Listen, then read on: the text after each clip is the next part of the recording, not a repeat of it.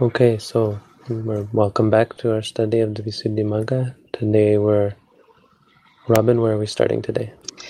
We're on page 110 on section 123.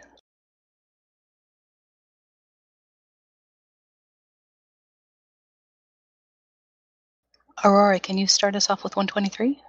Yes, I can. Now the words, "and he should apprehend," are illustrated as follows. After approaching the good friends, the kind described in the explanation of the words, then approach the good friend, the giver of a meditation subject.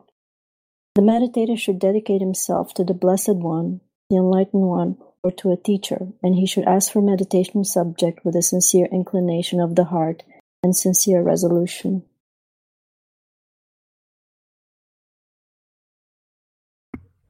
Herein he should dedicate himself to the Blessed One, the Enlightened One, in this way. Blessed One, I relinquish this my person to you. For without having thus dedicated himself, when living in a remote abode, he might be unable to stand fast if a frightening object made its appearance, and he might return to a village abode, become associated with laymen, take up improper search, and come to ruin. But when he has dedicated himself in this way, no fear arises in him if a frightening object makes its appearance. In fact, only joy arises in him as he reflects. Have you not wisely already dedicated yourself to the Enlightened One? So we actually do this formally when we begin a meditation course, and this is the passage that our practice is based on. When we do a meditation course in our tradition in Thailand, we'll start by offering candles, flowers, and incense, and then taking the 8 precepts formally, and then we will say Imahang Bhagava Atta Bhavang Tumhakang Parijachami, which is a translation of that Blessed One. And then we say, if you look at 126, which we're going to translate, Imahang Acharya Atta Bhavang Tumhakang Parijachami, which is basically that I relinquish this my person to you, Venerable Sir.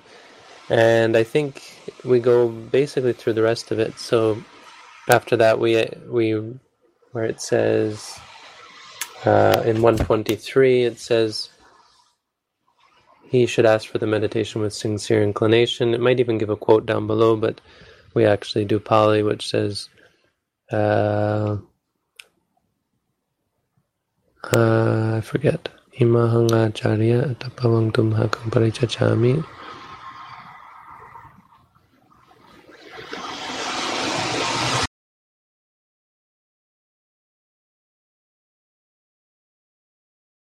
Thank you. MP, could you read 125?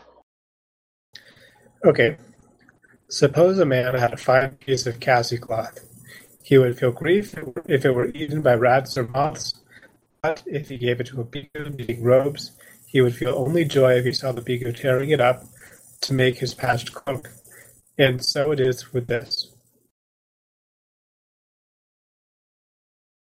When he dedicates himself to a teacher, he should say, I relinquish this, my person, to you, Venerable Sir. For one who has not dedicated his person thus becomes unresponsive to correction, hard to speak to, and unamenable to advice, or when he goes where he likes without asking the teacher.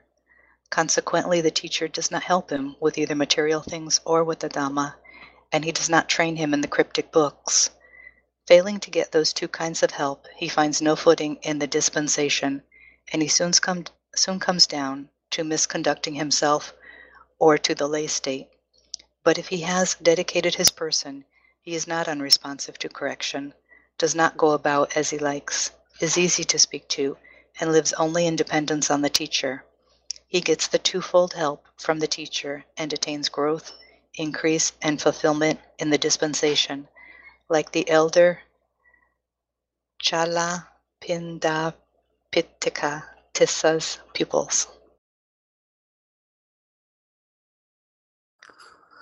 3 bhikkhus came to the elder. It seems one of them said, Venerable Sir, I am ready to fall from a cliff the height of 100 men. if it is said to be to your advantage. The second said, Venerable Sir, I am ready to grind away this body from the heels up without remainder on a flat stone, if it is said to be your advantage. The third said, Venerable Sir, I am ready to die by stopping breathing, if it is said to be to your advantage.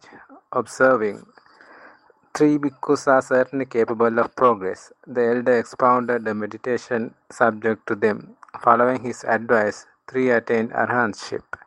This is the benefit in self-dedication. Hence, it was said above, dedicating himself to the Blessed One, the Enlightened One, or to a teacher.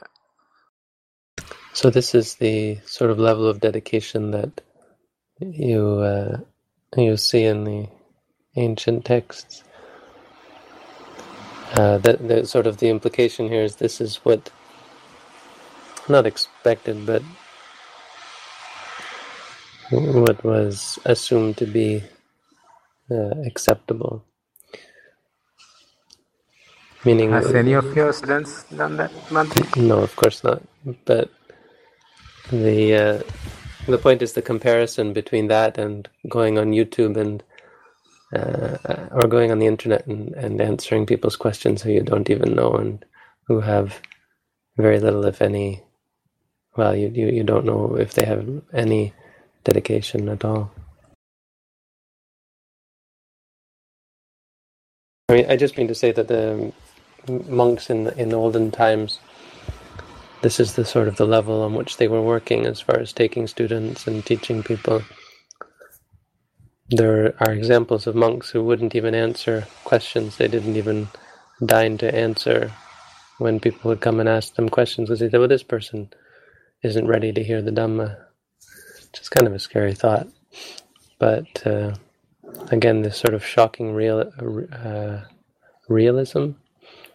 They're not playing games, and they're not playing for anyone else. They're not just playing a role.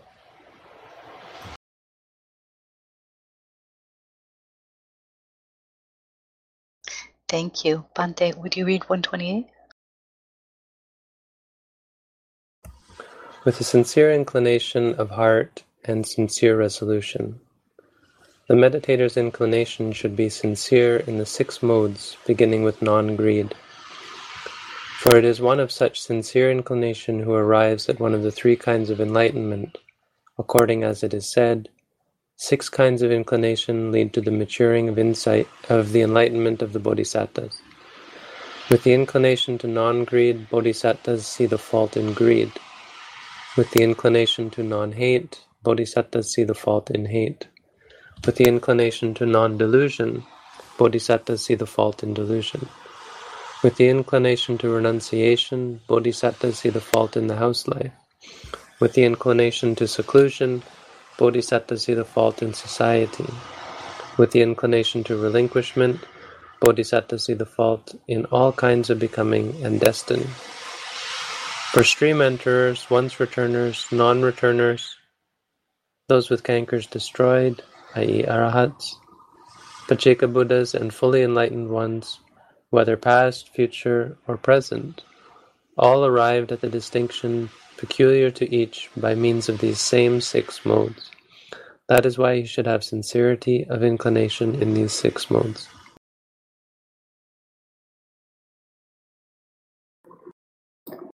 He should be wholeheartedly resolved on that. The meaning is that he should be resolved upon concentration, respect concentration, incline to concentration, be resolved upon nibbana, respect nibbana, incline to nibbana.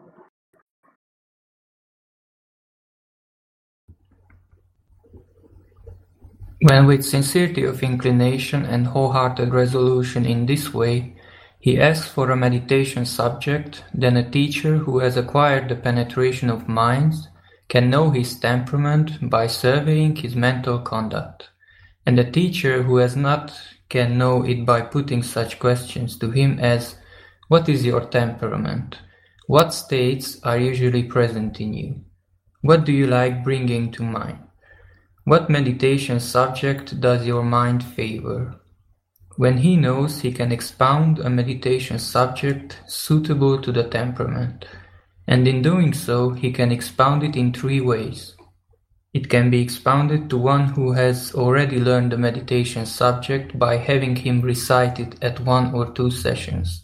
It can be expounded to one who lives in the same place each time he comes. And to one who wants to learn it and then go elsewhere, it can be expounded in such a manner that it is neither too brief nor too long. Herein, when first he is explaining the earth kasina, there are 9 aspects that he should explain.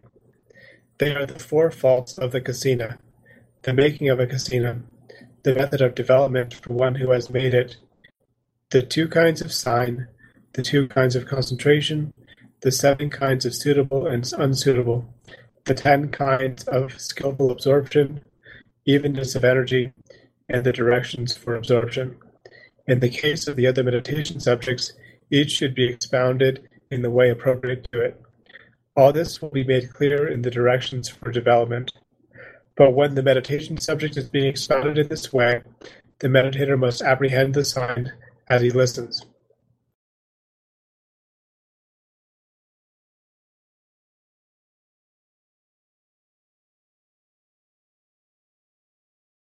Apprehend the sign means that he must connect each aspect thus. This is the preceding clause. This is the subsequent clause. This is the meaning. This is its intention.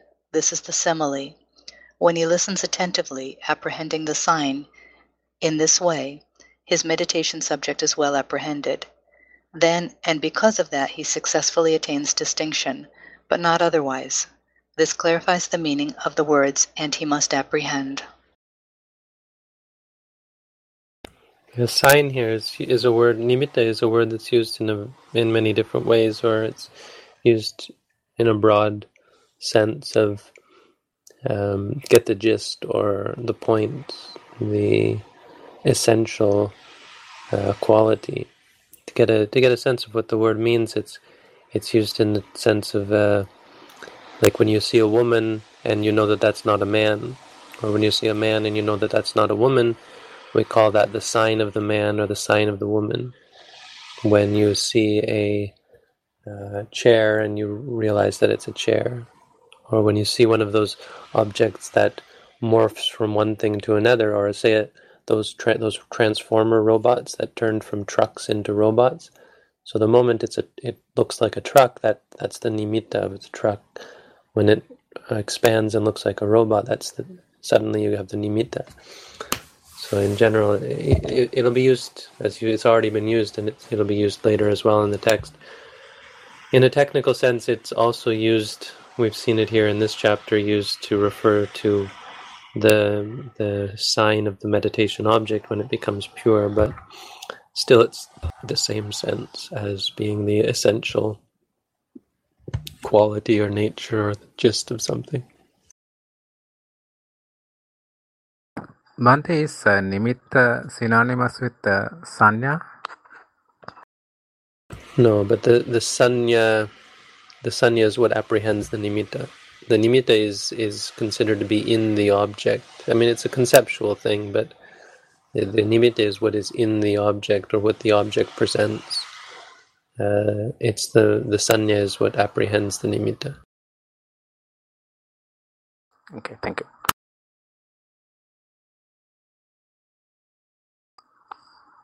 At this point, the closest approach the good friend, the giver of a meditation subject, and he should apprehend from among the 40 meditation subjects one that suits his own temperament, have been expounded in detail in all their aspects. The 3rd chapter, called The Description of Taking a Meditation Subject, in the treatise on development of concentration in the path of purification, composed for the purpose of gladdening good people. And there we have it. We finished the 3rd chapter. So now we're ready to actually get into the nitty-gritty of each meditation subject. Much of the rest of this section is going to be taken up with the 40 meditation subjects actually explaining how we practice them, starting with the Earth Kasina. So let's go on to chapter 4.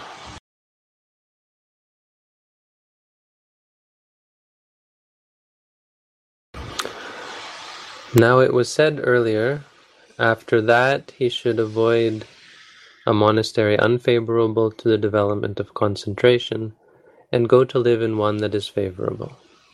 In the first place, one who finds it convenient to live with the teacher in the same monastery can live there while he is making certain of the meditation subject. If it is inconvenient there, he can live in another monastery, a suitable one, a quarter or a half or even a whole league distant. In that case, when he finds he is in doubt about, or has forgotten, some passage in the meditation subject, then he should do the duties in the monastery in good time, and set out afterwards, going for alms on the way, and arriving at the teacher's dwelling place after his meal. He should make certain about the meditation subject that day in the teacher's presence.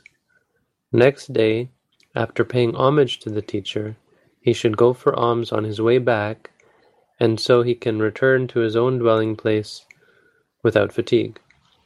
But one who finds no convenient place within even a league should clarify all difficulties about the meditation subject and make quite sure it has been properly attended to. Then he can even go far away and, avoiding a monastery unfavorable to development of concentration, live in one that is favorable. Herein, one that is unfavorable has any one of 18 faults. These are 1. Largeness, 2. Newness, 3. Dilapidatedness, 4. A nearby road, 5. A pond, 6. Edible leaves, 7. Flowers, 8. Fruits, 9. Famousness, 10. A nearby city, 11. Nearby timber trees, 12. Nearby arable fields, 13. Presence of incompatible persons, 14. A nearby port of entry, 15. Nearness to the border countries, 16. Nearness to the frontier of a kingdom, 17. Unsuitability, 18. Lack of good friends. One with any of those faults is not favorable. He should not live there. Why? Sorry, I forgot we have this one last thing to deal with, or maybe a couple of things, a little bit more to deal with before we get into the meditation subjects. This isn't perhaps all that interesting directly, but I would think indirectly it's interesting for all of us to compare to our own dwellings, even as lay people. It's hard to actually imagine a monastery that didn't have at least one of these. I mean, they're so common.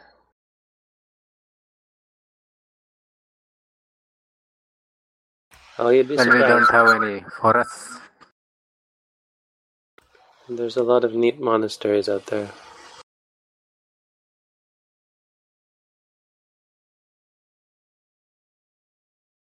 Yeah, I was saying we don't have many forests in the world now. It's been cut off, so very few places, I guess.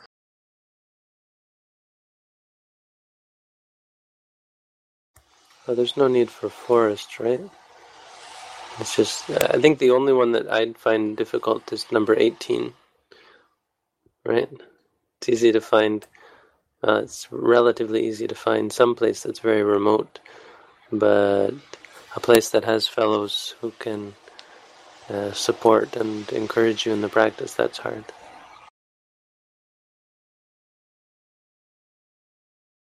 And once you make good friends at that monastery, you should leave? No, the point is not having good friends is a bad thing.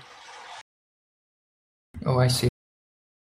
These 18 things are all faults. These are all problems with monastery. He's going to explain them in detail why.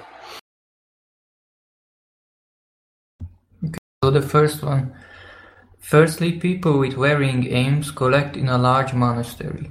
They conflict with each other and so neglect the duties. The enlightenment tree, terrace, etc. remain unswept, the water for drinking and washing is not set out. So if he thinks, I shall go to the alms resorts village for alms, and takes his bowl and robe and sets out, perhaps he sees that the duties have not been done, or that the drinking water pot is empty, and so the duty has to be done by him unexpectedly. Drinking water must be maintained. By not doing it, he would commit a wrongdoing in the breach of a duty. But if he does it, he loses time. He arrives too late at the village and gets nothing because the alms-giving is finished. Also, when he goes into retreat, he is distracted by the loud noises of novices and young bhikkhus, and by acts of the community being carried out. However, he can live in a large monastery where all the duties are done and where there are none of other disturbances.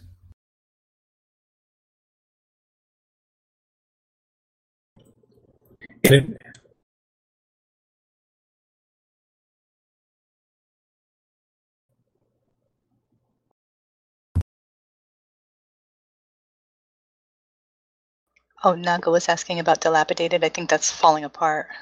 Very run down.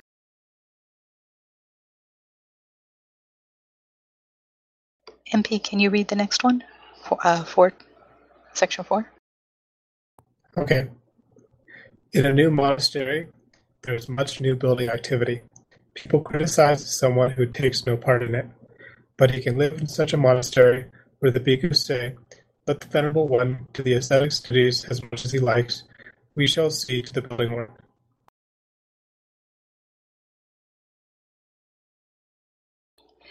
In a dilapidated monastery, there is much that needs repair. People criticize someone who does not see about the repairing of at least his own lodging. When he sees to the repairs, his meditation subject suffers. In a monastery with a nearby road, by a main street, visitors keep arriving night and day.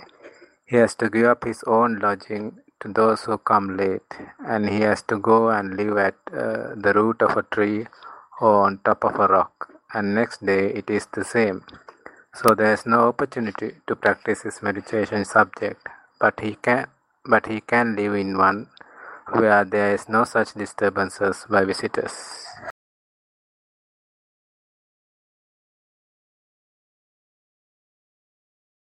A pond is a rock pool.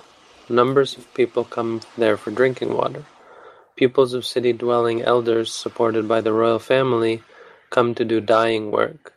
When they ask for vessels, wood, tubs, etc., they must be shown where these things are, so he is kept all the time on the alert.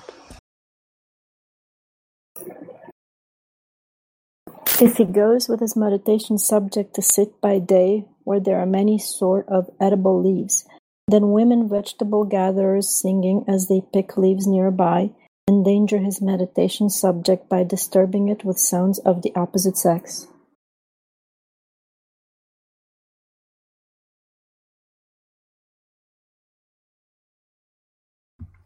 I think that number 7 goes to the pure section as well. Anyway, and where there are many sorts of flower and shrubs in bloom, there is the same danger too. Where there are many sorts of fruits such as mangoes, rose apples, and yak fruits, people who want fruits come and ask for them, and they get angry if he does not give them any, or they take them by force. When walking in the monastery in the evening, he sees them and asks, "Why do you do so, lay followers?" They abuse him as they please and even try to evict him. It's a bit specific, isn't it? It's amazing that this was, written all this time ago, because these kind of distractions, it seems like it's a modern problem, but obviously not. I can see kids coming to throw stones and sticks at the fruits, and that could be a distraction. Oh yeah, I mean the point is it attracts people. You have to being a monastery that is unattractive is in many ways preferable for monks in meditation practice. a place that is not that comfortable, that has hardship and is maybe scary and full of leeches, for example. I just know that of all these, I've probably lived in each and every one of these problem monasteries.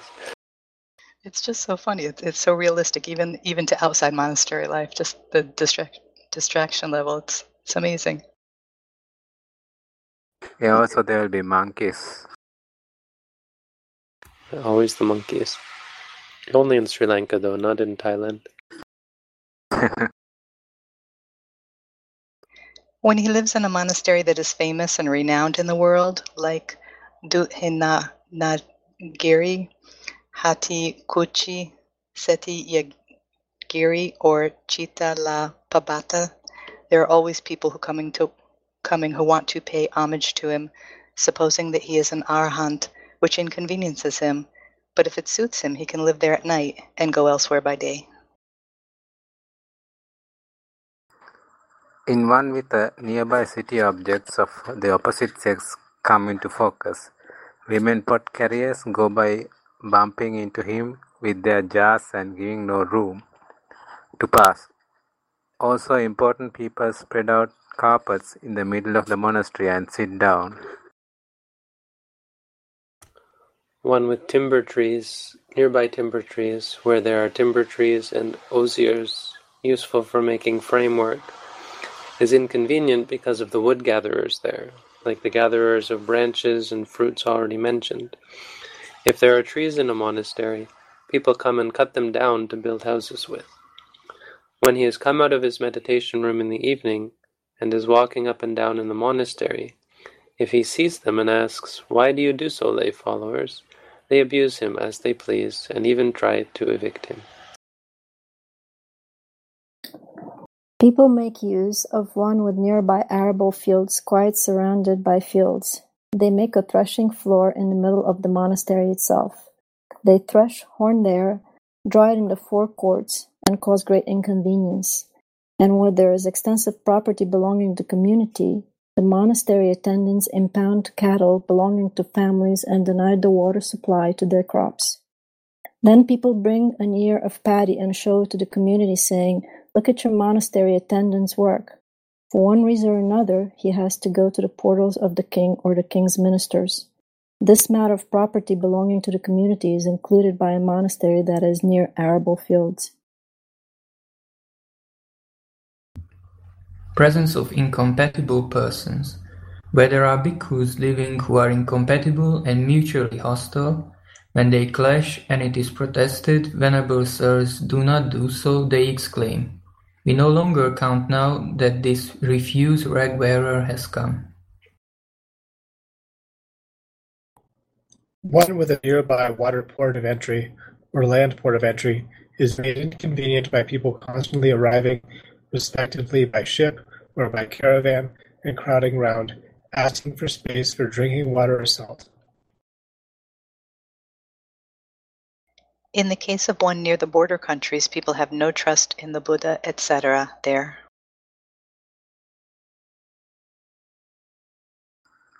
In one near the frontier of a kingdom, there is fear of kings, for perhaps one king attacks that place, thinking, "It does not submit to my rule," and the other does likewise, thinking, "It does not submit to my rule." A bhikkhu lives there when it is conquered by one king and when it is conquered by the other. Then they suspect him of spying, and they bring about his undoing. Unsuitability is that due to the risk of encountering visible data, etc., of the opposite sex as objects, or to haunting by non-human beings. Here is a story. An elder lived in a forest, it seems. Then an ogress stood in the door of his leaf hut and sang. The elder came out and stood in the door. She went to the end of the walk and sang. The elder went to the end of the walk. She stood in a chasm 100 fathoms deep and sang. The elder recoiled. Then she suddenly grabbed him, saying, "Venerable sir, it is not just one or two of the likes of you I have eaten." Interesting story. A lack of good friends, or it is not possible to find a good friend as a teacher or the equivalent of a teacher or a preceptor, or the equivalent of a preceptor. The lack of good friends there is a serious fault. One that has any of those 18 faults should be understood as unfavorable, and this is said in the commentaries. A large abode, a new abode, one tumbling down, one near a road, one with a pond, or leaves or flowers, or fruits, or one that people seek. In cities, among timber fields, where people quarrel, in a port, in borderlands, on frontiers, unsuitableness and no good friend. These are the 18 instances a wise man needs to recognize, and give them full, as wide as a berth, as any footpad haunted road.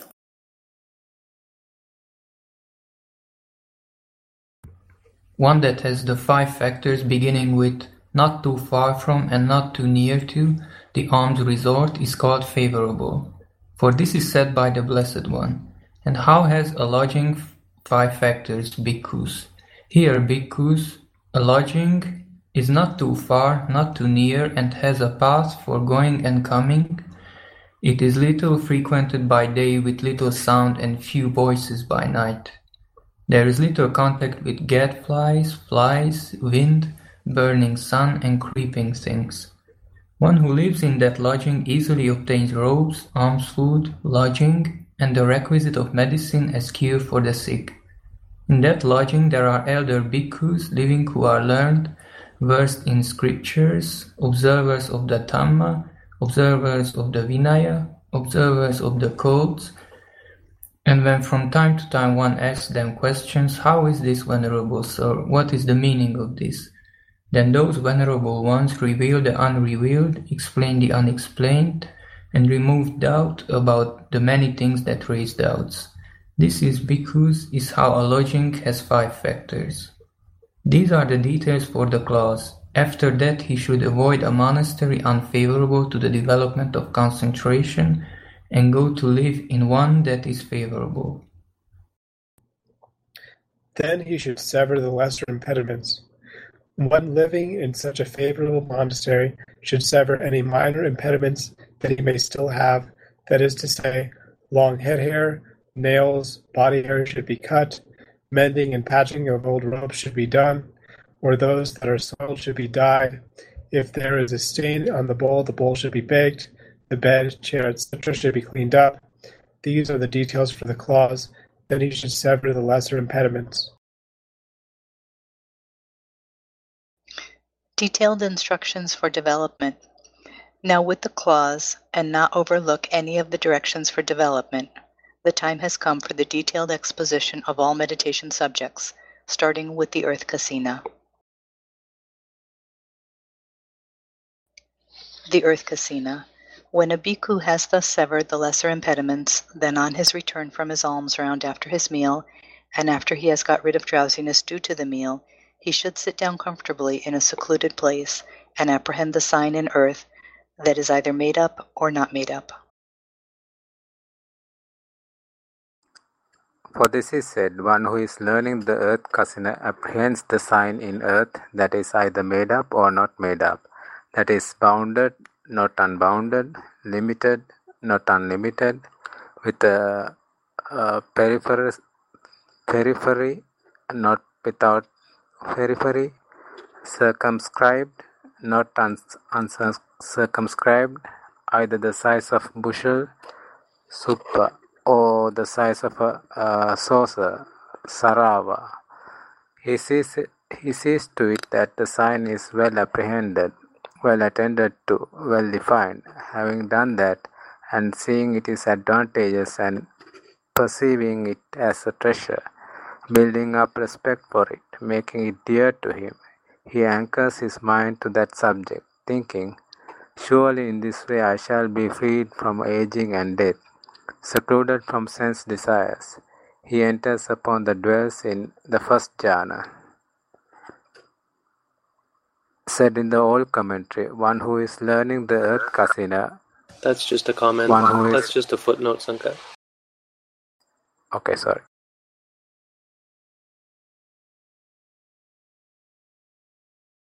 Herein, when in a previous becoming a man has gone forth into homelessness in the dispensation, or outside of it with the rishis going forth, and has already produced the jhana tetrad or pentad on the earth kasina, and so has such merit and the support of past practice of jhana as well, then the sign arises in him on earth that is not made up, that is to say on a ploughed area or on a threshing floor, as in the elder Mallika's case.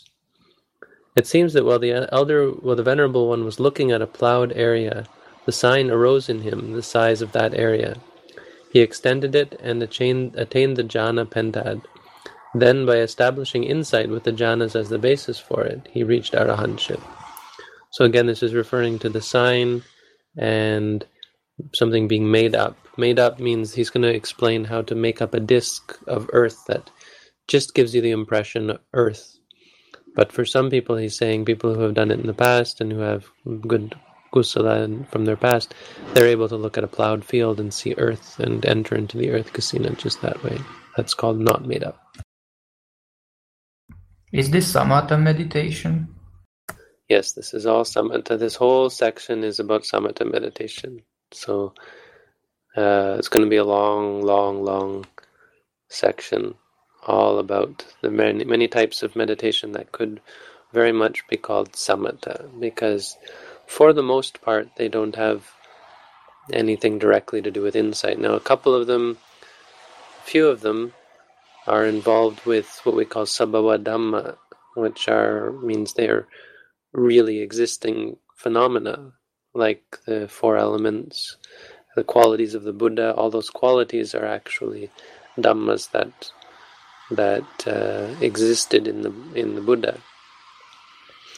But it's still they're in this whole section, they are approached from a conceptual point of view, even those and all the rest as well. So it's very much samatha and has nothing to do directly with insight into nature of reality and suffering and so on.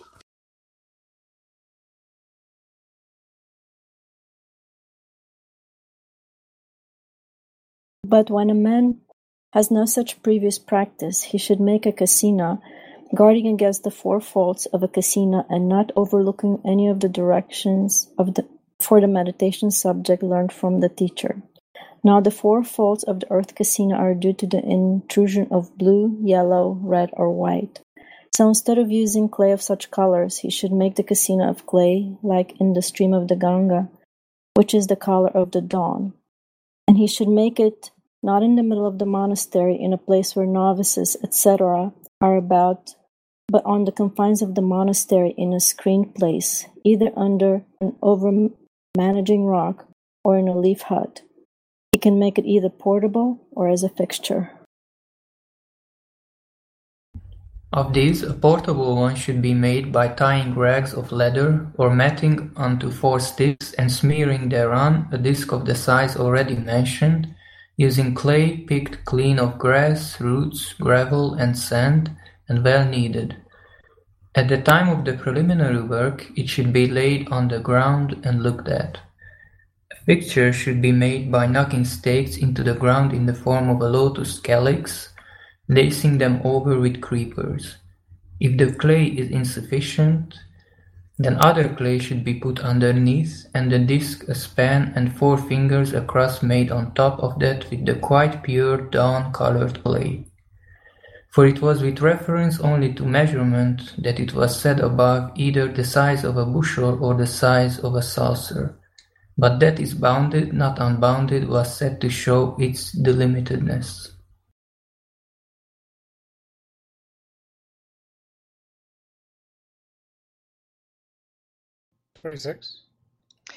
26, yes. So having thus made it delimited and of the size prescribed, he should scrape it down with a stone trowel. A wooden trowel turns it a matte color, so that it should not be employed, and make it as even as the surface of a drum. Then he should sweep the place out. On his return he should seat himself on a well-covered chair, with legs a span of 4 feet high, prepared in a place that is 2.5 cubits, that is, 2.5 times elbow to fingertip from the kasina disc.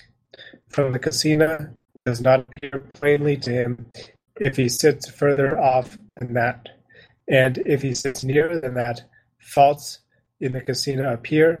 If he sits higher up, he has to look at it with his neck bent, and if he sits lower down, his knees ache. So he's actually recommending this to be done in a chair?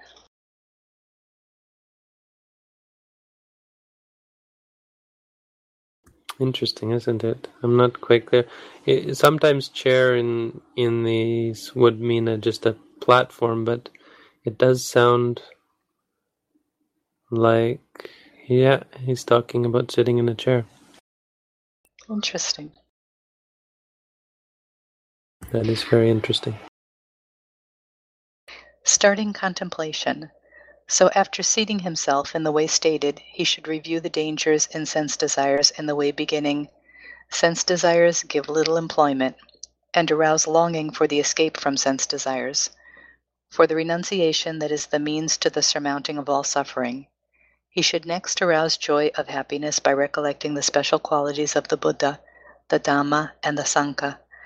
Then awe by thinking, now this is the way of renunciation, entered upon by all the Buddhas, Pacceka Buddhas, and noble disciples, and then eagerness by thinking, in this way I shall surely come to know the taste of the bliss of seclusion. After that he should open his eyes moderately, apprehend the sign, and so proceed to develop it. If he opens his eyes too wide, they get fatigued and the disc becomes too obvious, which prevents the sign becoming apparent to him. If he opens them too little, the disc is not obvious enough, and his mind becomes drowsy, which also prevents the sign becoming apparent to him. So he should develop it by apprehending the sign nimitta, keeping his eyes open moderately, as if he were seeing the reflection of his face, mukha nimitta, on the surface of a looking glass. The color should not be reviewed. The characteristic should not be given attention, but rather, while not ignoring the color, attention should be given by setting the mind on the concept as the most outstanding mental datum, relegating the color to the position of a property of its physical support. That conceptual state can be called by anyone he likes among the names for earth, Patavi, such as earth, Patavi, the great one, Mahi, the friendly one, Medini, ground, Bhumi, the provider of wealth, Vasudha, the bearer of wealth, Vasudhara, etc., whichever suits his manner of perception. Still, earth is also a name that is obvious, so it can be developed with the obvious one by saying earth, earth. It should be adverted to now with eyes open, now with eyes shut. And he should go on developing it in this way 100 times, 1,000 times, and even more than that, until the learning sign arises. So here's where we get this indication, which is interesting for me, and I use this reference a lot when people balk at the idea of actually saying rising, falling, or pain, or so on. Thinking, what kind of a meditation is that? And it's kind of a silly thing because this is an ancient meditation. A mantra or a word is really how they would practice meditation in ancient times, as we can see from this text. So it's certainly not something new or radical, this idea. They should be glad they don't have like a worm-gnawed corpse as a meditation subject. Yeah, well, we do down below. Oh, you mean in our tradition, or? Yes, I mean the people that are complaining about rising and falling, they should think about the worm-gnawed corpse and be glad that they have the rising and falling.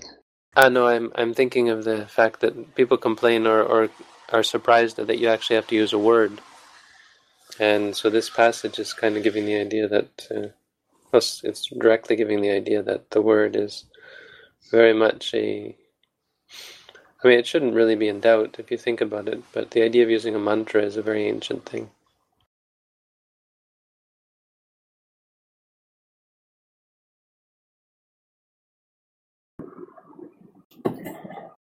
When, while he's developing in this way, it comes into focus as he adverts with his eyes shut exactly as it does with his eyes open, then the learning sign is said to have been produced. After its production, he should no longer sit in that place. He should return to his own quarters and go on developing it in that sitting there.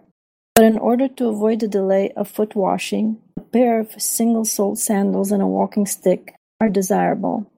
Then, if the new concentration vanishes through some unsuitable encounter, he can put his sandals on, take his walking stick, and go back to the place to reapprehend the sign there.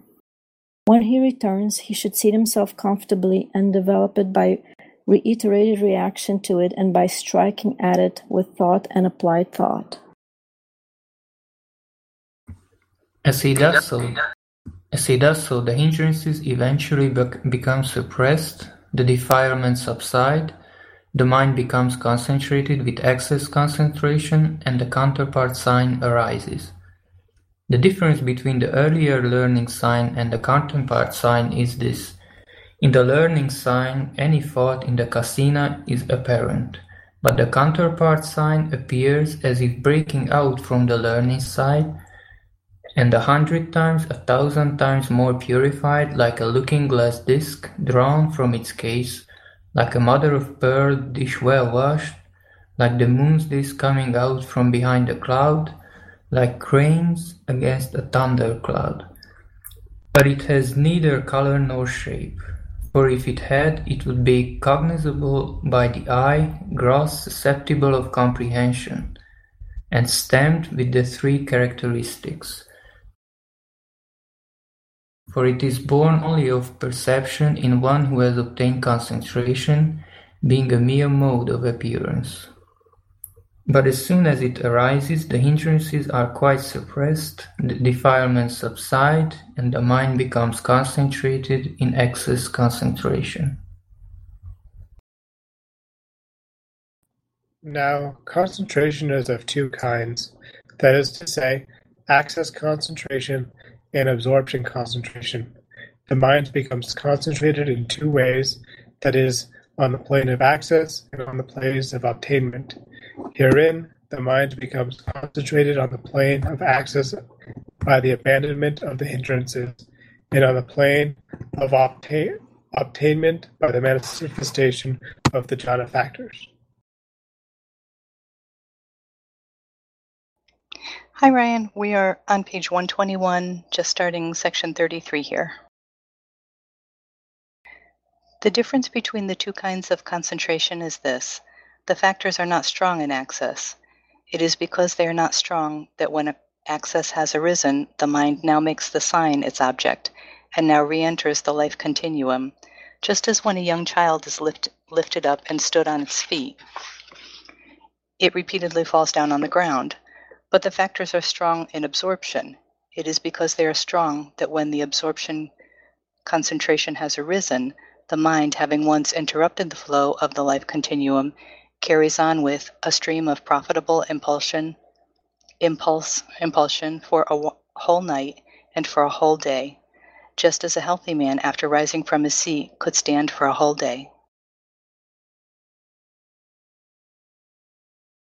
The arousing of counterpart sign, which arises together with excess concentration, is very difficult. Therefore, if he is able to arrive at absorption in that same session by extending the sign, it is good.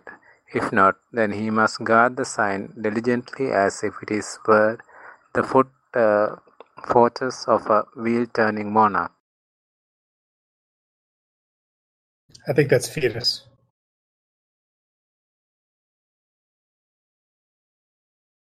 Alright, so guard the sign, now count the cost, and what is gained will not be lost. Who fails to have his guard maintained will lose each time what he has gained.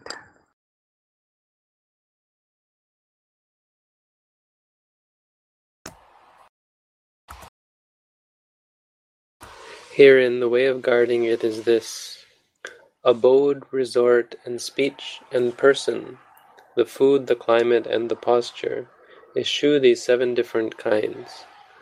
whenever found unsuitable. But cultivate the suitable, for one perchance so doing finds he needs not wait too long until absorption shall his wish fulfill. Herein, an abode is unsuitable if, while he lives in it, the unarisen sign does not arise in him or is lost when it arises, and where unestablished mindfulness fails to become established and the unconcentrated mind fails to become concentrated. That is suitable, in which the sign arises and becomes confirmed, in which mindfulness becomes established and the mind becomes concentrated, in the elder Adanya Tisa resident at Nagapabata. So if a monastery has many abodes, he can try them one by one, living in one each for 3 days, and stay on where his mind becomes unified. For it was due to suitability of abode that 500 bhikkhus reached arhatship while still dwelling in the lesser Naga cave in Tabapani island, after apprehending their meditation subject there. There is no counting the stream enterers who have reached arhatship there after reaching the noble plane elsewhere, so too in the monastery of Chitalapabata and others. So just something, it should be sort of clear, but it's worth mentioning that as with the unsuitable monastery and the Pali Bodha in the last chapter, the sort of things that were impediments to practice, some of them are not so for insight meditation. So again, this is only applicable, some of these things are only applicable if you are practicing samatha. All this talk about the character types, where you have to put this type of person in this type of room and so on. A lot of this just goes out the window when you're dealing with insight meditation to an extent. To an extent, you want an insight meditation practitioner to have a calm and relaxing environment. But on the other hand, you're not trying to keep the problems away from the meditator. You don't do them any benefit by secluding them from these things or making things easier for them. So a lot of this is only because in samatha meditation you are really trying to block out the problems. You're trying to seclude the mind from anything that might give rise to defilement, rather than learning about the defilements. It's in quite contrast to the Satipatthana Sutta, which of course suggests that you are mindful even of the unwholesome states, and certainly mindful of everything else that arises.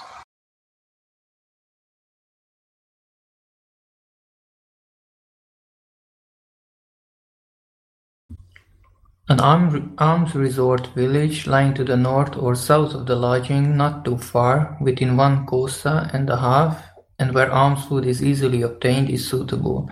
The opposite kind is unsuitable. Speech that included in the 32 kinds of aimless talk is unsuitable, for it leads to the disappearance of the sign, but talk based on the 10 examples of talk is suitable, though even that should be discussed with moderation. Person, one not given to aimless talk, who has the special qualities of virtue, etc., by acquaintanceship, with whom the unconcentrated mind becomes concentrated, or the concentrated mind becomes more so, is suitable. One who is much concerned with his body, who is addicted to aimless talk, is unsuitable, for he only creates disturbances, like muddy water added to clear water. And it was owing to one such as this that the attainments of the young bhikkhu who lived at Katapabata vanished, not to mention the sign. Food. Sweet food suits one, sour food another. Climate. A cool climate suits one, a warm one another. So when he finds that by using certain food or by living in a certain climate he is comfortable, or his unconcentrated mind becomes concentrated, or his concentrated mind becomes more so, then that food or that climate is suitable. Any other food or climate is unsuitable. Postures. Walking suits one, standing or sitting or lying down suits another. So he should try them like the abode, for 3 days each, and that posture is suitable, in which his unconcentrated mind becomes concentrated, or his concentrated mind becomes more so. Any other should be understood as unsuitable. So he should avoid the 7 unsuitable kinds and cultivate the suitable. For when he practices in this way, assiduously cultivating the sign, then he need not wait too long until absorption shall his wish fulfill. I think I'm going to suggest that we stop there, and we'll come back for Pali. One quick question, Bhante. Uh-huh. So, I mean, it sounds like a bhikkhu would go to a lot of trouble to find exactly the right spot. Would he then stay at that same monastery and in the abode that was suitable to him, and with everything the same for the whole time he was a bhikkhu? I mean, potentially, yeah, but I think the idea here is for a period of time. It would be 3 months during the rains retreat, or 6 months, or however long it took. So this was more in the beginning when establishing the meditation practice.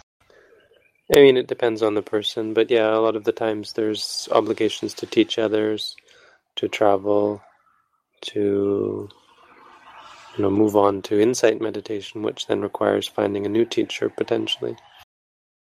Okay, thank you. I got a call to go and meet someone, so I might be a little late. Let's aim for 10 or 15 minutes. I'll try to be back in 10 minutes, but it might be more like 15, so hang in there. I'll be back soon. Thank you. Thank you, Bhante.